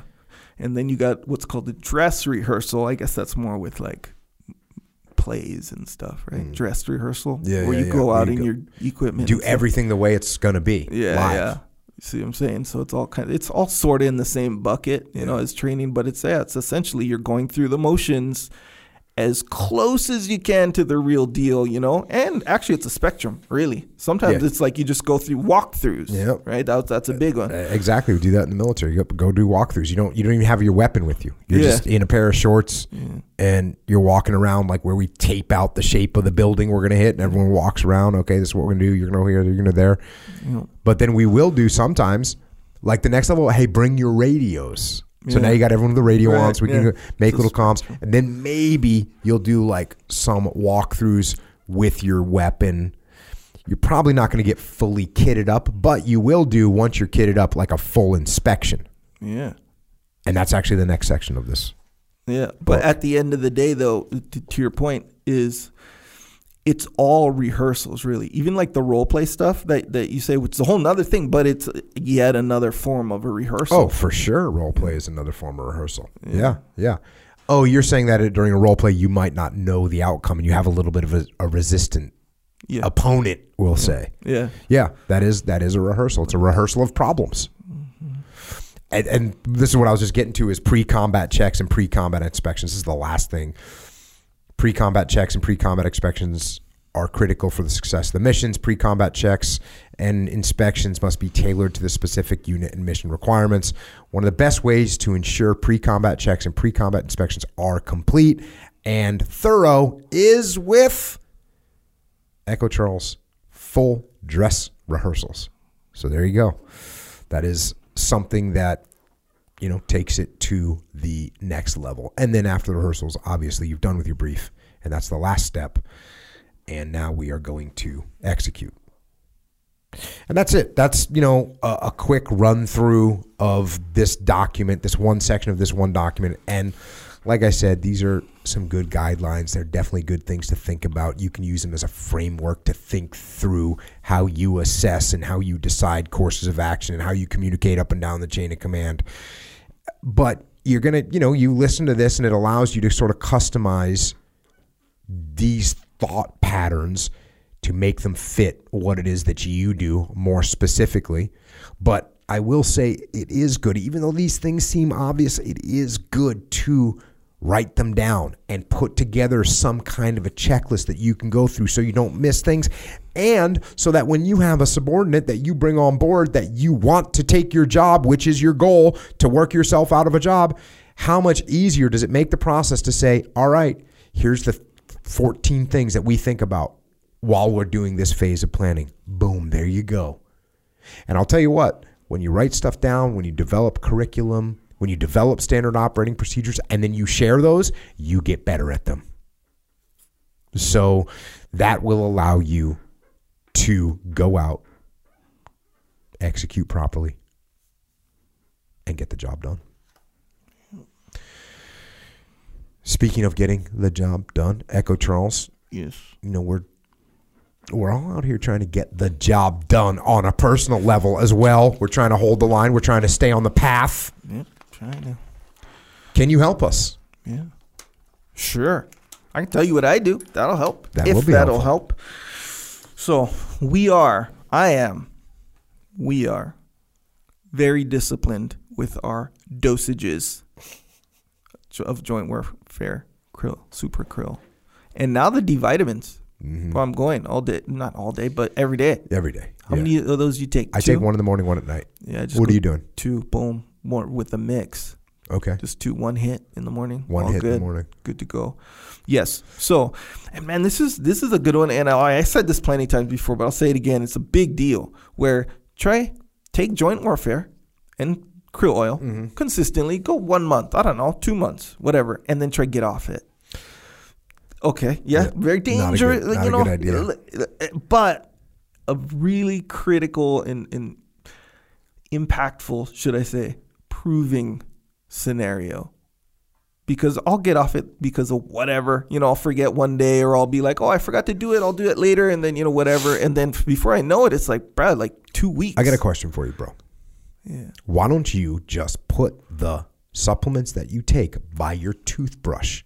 And when you wake up in the morning and brush your teeth, before you brush your teeth, you take your hitters as needed. Yeah. And then also before you go to bed at night, you brush your teeth, you take what you're supposed to take. I don't even understand why we're having this conversation. You're a 40-year-old man. Allegedly. I'll tell you what happened when I tried to do that. And I say tried like you're older. You're older than 40, aren't you? Yes, I am. How old are you? That's classified. 42? 42, yeah. 42. You're a 42-year-old man. Even worse. I know, bro. It's bad. Do you brush your teeth every day? Yes. So why not just add this step that takes an extra 20 seconds? Yeah. Well, it takes more than 20 seconds. This is why. Because look, if I'm gonna sort out that, what do you call it? Put them out, whatever. Like lay them out, my whole just thing. Have them staged there. That's what. The staging. The staging. Okay, yeah. So Yeah, I don't like pour them out the night before. No, I pick up the thing, boom, eat it. So, boom, we're done. So I started doing that, but I'm like, okay, I'm not going to keep these bottles in the bathroom with my toothbrush because that's sort of not where they go in my house. They go in the cabinet, whatever. It. I know, it's your house. But I'm just saying this is what happened to me when I went through that process. I was like, well, it doesn't make sense. I go downstairs anyway to the cabinet every day. So apparently not, because you're missing. I know. See, you're talking about the reality of it. I'm saying, well, this is what happened. So anyway, I was like, okay, for me to stage them by my toothbrush took more work than me remembering in the morning when I come down. So I just stopped doing it. And then, of course, I forgot. So that turned out not to be as true. But nonetheless. Bro, you're teaching a lot of people right now. Oh, yeah, because I'm proud. Take the extra step. Okay, yes. Put them by your toothbrush. Now, this is what I did. So... Okay, so, I have this wind down routine at night, and a big part of it is cleaning, like the whole kitchen, just cleaning it. Whether it's messy or not messy, just clean it. It's part of the routine nightly, right? So I put everything away. So if I leave those bottles out, it's like I didn't really clean up. I'm not saying this is what I'm thinking at the time. I'm thinking back on it. Dang, OCD. So, no, trust me. If you knew the actual process, it's not OCD at all. But... if I'm just like, hey, I'll clean the kitchen, sure, but I'll straight up just leave those out. Leave those out right there on the counter. Okay. So it's essentially staging just like you did, but just not with my toothbrush, just at the counter where I'm going anyway in the morning, every single morning. You see what I'm saying? Anyway, that's what I start to do. I believe with 100% certainty that achieves what you're achieving with the staging by your toothbrush. Okay, and yet you do not achieve 100% certainty of taking your supplements when you're supposed to. I'm back. I'm on it now, though. I have been for a little bit. And, brother, seriously, the difference is night and day. It is. And here's the thing. Sometimes, really, when you're, like, in the game or whatever, and maybe you don't crush your joints or nothing like that, like, you can kind of get by. Like, you can, like, I was just warming up a little bit more. I'm like, this shoulder right here, it's like this little real specific part of my shoulder. I get that right there, too. If I do, this is how specific it is, weighted dips. Yeah.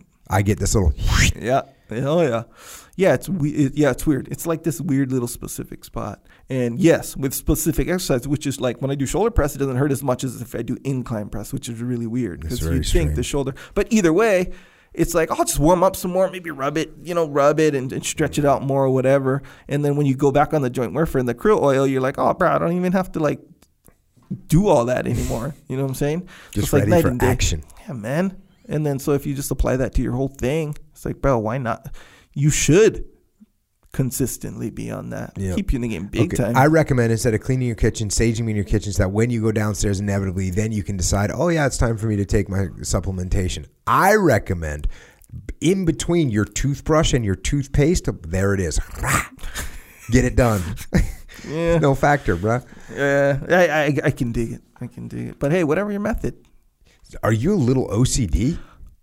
No, I don't think so. What's the wind down routine that you're cleaning your kitchen? I think it's just like that's just how, you know when you do something over and over and over again, it's just like, it's almost like more habit than OCD. What if it's like a long day and you've been editing? No. Yeah, a hard, rigorous, brutal day of editing. Yeah, no, still, yeah. You still will just get it done. Yeah. No matter what. I think it's like the process, though. You know how kids, they want a bedtime story. They don't need a bedtime story. Somebody asked me like, well, how did you figure out, or why do you post stuff on social media? And I was like, oh, because I'm just a creature of habit, and that's the habit that I have right now, and that's what I'm doing. Yeah. Great, like, whatever strategy. Yeah, or whatever. Or like I'm do this for this. Yeah, exactly, like the strategy. But I guess clean the kitchen is both, because it's like functional as well. Yeah, it is functional to clean the kitchen. But we support it. Yeah. So yes, that's what we're getting at. Take some supplementation, joint warfare, krill oil, take your vitamin D3. Yep. And that way, maybe some cold water. See, I take the cold water. Yeah. It's interesting. I take the cold water during the day. Mm-hmm. Sure. Okay. So, anyways, get on that. Also, we got Discipline Go in cans. We got Discipline Go in pills. We got Discipline Go in powder. If you need that little psychological hitter to keep you rocking and rolling.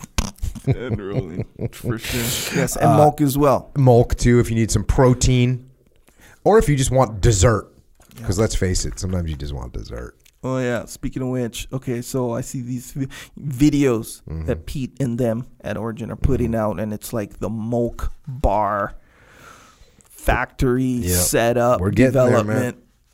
Yeah, because I've had Milk Bars before. Yes. And like for those... Kind of a game changer, right? It's a big deal, yes. So, like... Okay, so I like these candy bars. I don't eat them all the time. Actually, I barely eat candy bars. Like the king size candy bars. Most things with peanut butter is going to be, my kind of go-to when I do go to those. So those are kind of like a dessert, right? I mean, maybe you think of dessert as like ice cream or some pie or something like this. But to me, a candy bar is... What's your favorite candy bar? Anything Reese's. Actually, there's these things called Reese's Sticks. They're kind of like they're Reese's, so it's peanut butter chocolate, but they're like, what Kit Kat is, right? Yeah. So those. That was kind of one of my go-tos when I was a kid. Okay, so it's like a more robust. You want the Kit Kat tasted cool in your mouth in like the hot summer, right? Sure, I guess. But it's like, the makeup of a Kit Kat. It's like that, but just more robust, and it has the Reese's, the peanut butter and chocolate. That's right now my favorite one, but nonetheless, if you get a Milk Bar, it's essentially, it's not a Reese's stick because it's made up different, but it's a straight up candy bar, straight up, and it tastes like a candy bar. And here's the test, bro. We all have kids, varying levels of age, and so my son is 3. He'll be 4 later this year, whatever. He'll tear in some Milk Bars, bro. And that's if he doesn't like, if he's like, hey, this isn't a candy bar, this is a health bar. He won't eat that, bro. He'll be like, we're not eating that thing. Yeah, because it's not like he's unfamiliar with candy bars, bro. He pounds candy bars if he gets the opportunity or whatever, bro. He'll sneak. He'll see where I put the Milk Bars in the freezer, by the way, which is another strategy. He'll see where I put. He's 3 years old. And he'll go steal the Milk Bars straight up, steal them. Anyway, so these are legitimately dessert things, items that are protein. Well, they're not out yet. We apologize. We're working on it. And everything here, plus the Jocko White tea, Milk, Warrior Kid Milk, you can get it all at the Vitamin Shop, or you can get it at originmaine.com. You can get it on Amazon too. Yeah, it's good. So it's out there. Good outfit. Also, jiu-jitsu stuff. Jiu-jitsu slowly getting back into it. Everybody got to kind of, it's one of those things you sort of got to. What do they call it? Essential activities. Yeah. I mean, regardless of certain policies, I guess. It's like, well, you got to figure out who you can roll with in your quarantine. Yes. Yeah, fully. And then once you got that unlocked, we're good. Yep, good to go. So you get a gi if you don't have one already, or even if you do have one already, get an Origin gi, made in America, 100%. And they're the best gis, 100%. Are those related? Made in America, the best? Maybe, maybe not. Nonetheless, they're both I think true. I'm leaning towards yes. Yeah. So actually, no. There's like, what do you call it? The sum is greater than its parts. Sum is greater than the parts. Or whatever. Yes. Because it's like made in America. That's something. It's the best. That's something. And it's the best because it's made in America. So the fact that it's made in America makes it even more of the best. You see what I'm saying? All right, I'm agreeing with your logic. Pete I'm not following it, but I like the outcome. Okay, here you go. I'll put a finer point on it. If Pete grabbed one of his looms, probably more than one, went up to Washington State, right at the border of Canada, and made one of those gis, that gi would still be the best gi. True. It would still be the best. But it wouldn't be better than the one made in America because it's not made in America. You see what I'm saying? So it's the best regardless. But since it's made in America, it's even more the best. You see what I'm saying? Got it. That's what I'm saying. Anyway, nonetheless, originmaine.com, you can get these things plus denim jeans. Yeah. Again, made in America, same deal. 100%, same deal. Plus boots, plus T-shirts, plus hoodies, plus beanies. But just all kinds. If you need something, check it out. You might want to get something. You might want to get something that's made in America without compromise. Very true. Which is a bold statement. That's what we're doing. Yep. Also, Jocko has a store, jockostore.com. This is where you can get more stuff, apparel, if you will, shirts, T-shirts, hoodies, hats, a lot of stuff back in stock, man. So you can get them now, straight up. I know. I know. In the past, we've been sold out of this or that or whatever. It's not like that anymore. Things are changing on the Jocko store. In a positive way. In a positive way. They're improving. Echo is stepping up his game. They're improving, yes. So, anyway, if you want Discipline Equals Freedom, things where you want to represent, like, on the path, while you're on the path, and you want to represent hardcore, deathcore. This is where you get the stuff, JockoStore.com. I like the way you did that. Well, it's one of those things. It's true. Also, subscribe to this podcast if you want to. Go and leave some reviews if you want to. Don't forget about some other podcasts that we've got, including The Thread, which will be back soon with a new name, which I've already thought of. We have the new name. All right, there you go. We have to make some final refinements to the new name, but I think we're going to like it. We also have the Grounded podcast. We got the Warrior Kid podcast. We got Warrior Kid soap from IrishOaksRanch.com. Also on the JockoStore.com, made by a Warrior Kid who owns his own business at age 13. Making something that's not just a business product, but is something that every person can use so that they can stay clean. Yep. Don't forget about our YouTube channel, because Echo is putting all kinds of time and effort into YouTube videos. Amen. It's true. Brutal. Are you going to put some kind of a special effect into this video that we're talking about? No, man. I don't know. There's mixed emotions about the special effect. There's a lot of people that think that this right there is the best idea, that anyone's had in a long time, is to occasionally throw in some kind of a cool effect into this video. Yeah. So people are watching it and they're like, what? Yes, I'm sure they'd be very impressed. Don't you think the world could use that right now? I do. Yeah. Apparently you're undecided. I'm telling you, the world could use some special effects in this video that I'm making right now. It's kind of a nuanced I should situation. be able to put my hand at you and it just sends fire into your eyes. Yeah. Well, yeah, I kind of get that from you, I guess, sometimes. So, yeah, maybe not. I don't know. Some people say that, hey, man, no effect or enhancement needed. That's, some of the word I've been getting. Okay. So maybe not needed, but would be nice. Dude, I'm not talking about like something crazy. I'm talking about occasionally there's something happens, or I say something, or you say something, and it merits a little highlight. All right, so this is okay. And actually, I got to think of what to do. But okay, this is what I did. So I try to learn new dumb things, CGI wise. So I have this program, pretty extensive program. It's like 3D modeling and stuff. But I just came across, what do you call it, a plug-in or whatever. It's a thing that allows you to do more stuff. That it's facial recognition, so it'll recognize your face, create like a mask. Those masks that, you just sort of put on or whatever. A mask, and you can talk, you can whatever.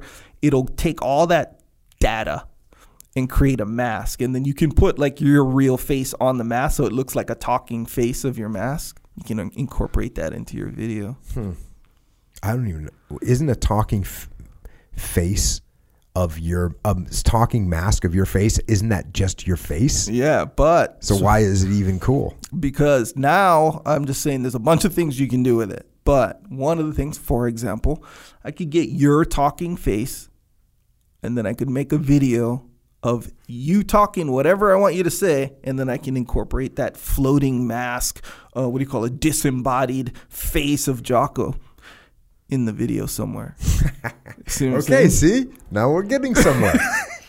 Yeah. Anytime I do, I'm trying to describe some event unfolding and there's a couple people talking and I say, so this guy says, you don't want to do that. And then someone else says, yes, I do. See, you could all, boom, disembody my face. We can be having a conversation with myself. Yeah, exactly. Maybe put a little bit of, something that makes the face just a little bit different, but it's still me. Sure.